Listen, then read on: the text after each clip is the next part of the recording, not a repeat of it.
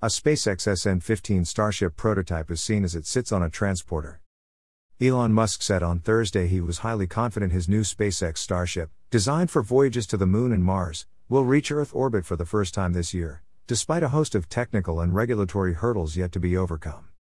The billionaire SpaceX founder and CEO addressed a throng of news media and supporters at his company's Starbase facility in Boca Chica, Texas, for a presentation that combined a high-tech pep rally with big-screen videos and a question-and-answer session. It came 9 months after the private California-based space venture achieved the first successful launch and touchdown of a Starship prototype rocket in a test flight after 4 previous landing attempts ended in explosions. Musk acknowledged difficulties SpaceX has faced in developing the Raptor 2 engines for its Super Heavy rocket, a reusable next-generation launch booster designed to carry the Starship spacecraft to orbit. He cited problems with melting inside the thruster chambers of the engines from intense heat. But he said, "We're very close to solving that, and expected to scale up production to about 7 or 8 of the engines a week by next month and produce a new Starship and a booster every month by year's end. I feel at this point highly confident that we will get to orbit with the Starship this year," said Musk, who also heads electric car maker Tesla. Such a time frame would mark an ambitious feat, even for an uncrewed orbital test flight of the Super Heavy/Starship combo, the next step up from SpaceX's current workhorse Falcon 9 rocket, which Musk said has flown 144 successful launches and 106 return landings. Environmental review.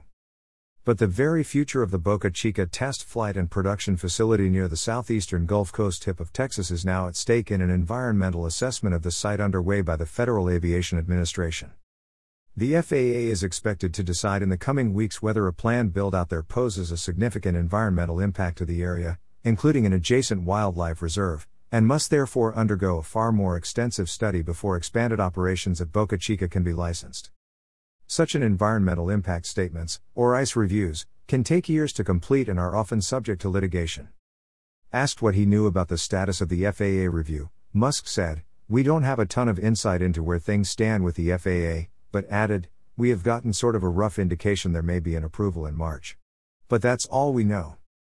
Even in a worst-case scenario, in which a full ICE were required or legal wrangling over the issue threatened to drag on, Musk said SpaceX has a fallback plan. The company would shift its entire Starship program to the Kennedy Space Center in Cape Canaveral, Florida, where SpaceX already has received the environmental approval it needs, Musk said.